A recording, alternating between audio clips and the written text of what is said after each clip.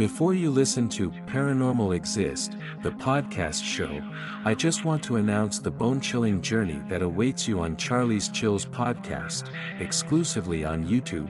Search at CharliesChills. Subscribe, and embrace the darkness that awaits.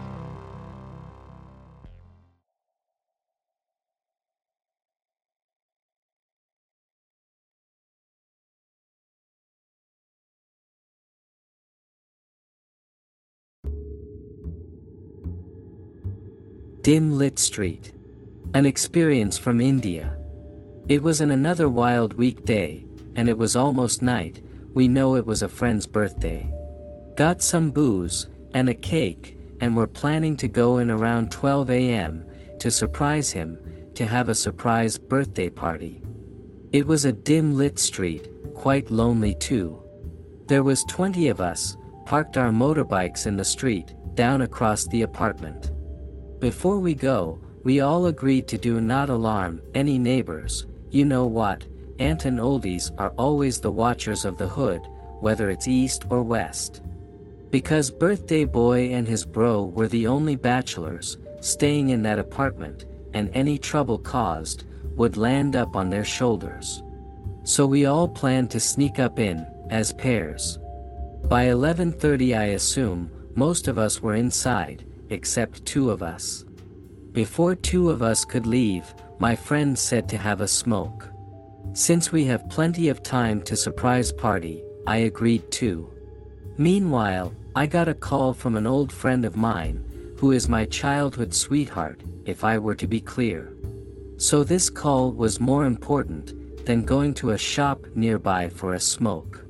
He understood this, and proceeded towards the shop. Now, I was sitting inside an auto rickshaw, to all you understand, let's say, tuk-tuk, which is parked nearby, that was parked at the rear end of the street. I was on the phone call, and could see my friend leaving to get us cigarettes. At this time, there was no much light. All at this ambient, I saw a woman coming down the street. I can see it through the rear view mirror of the auto rickshaw. I knew a person was walking towards me, but paid less attention. She approached towards me and walked past me. I did not have any eye contact, nor did I look towards the person. I just saw her, at the corner of my eyes, and was least bothered about the character, pretended like, just a person crossing. Soon or later, this turned out differently. When the person walked across me, the call got disconnected. We were in the middle of a conversation, and it disconnected abruptly. I immediately looked at the woman, who walking across me. Again I ignored her, and was trying to reconnect the phone call.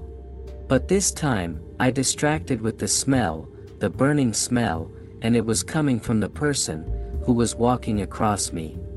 As she passed me, and I can see her from a far distance, not so far. There was a car parked right to her, she going towards the car. In an instant, she passed through it, in fractions of seconds, just like smoke bomb goes. Now I knew, she was not human at all. It's driven my curiosity. I walked towards the place, where she was going towards. To find there was a small Hindu temple on the other side of the car. The car was blocking the view of the temple. The apparition should have been startled by that religious structure, I guess. I was standing there confused, and I got a phone call.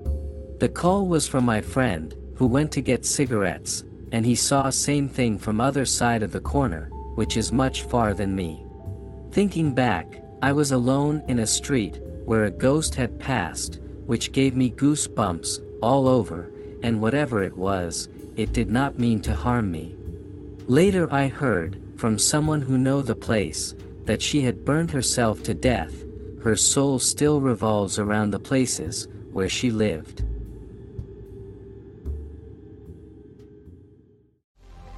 Dive into the chilling abyss of real-life hauntings on Charlie's Chills podcast exclusively on YouTube. Join us for eerie tales from the internet and our listeners. Search in YouTube for @CHARLIESCHILLS. I repeat, @CHARLIESCHILLS. Subscribe and embrace the darkness that awaits.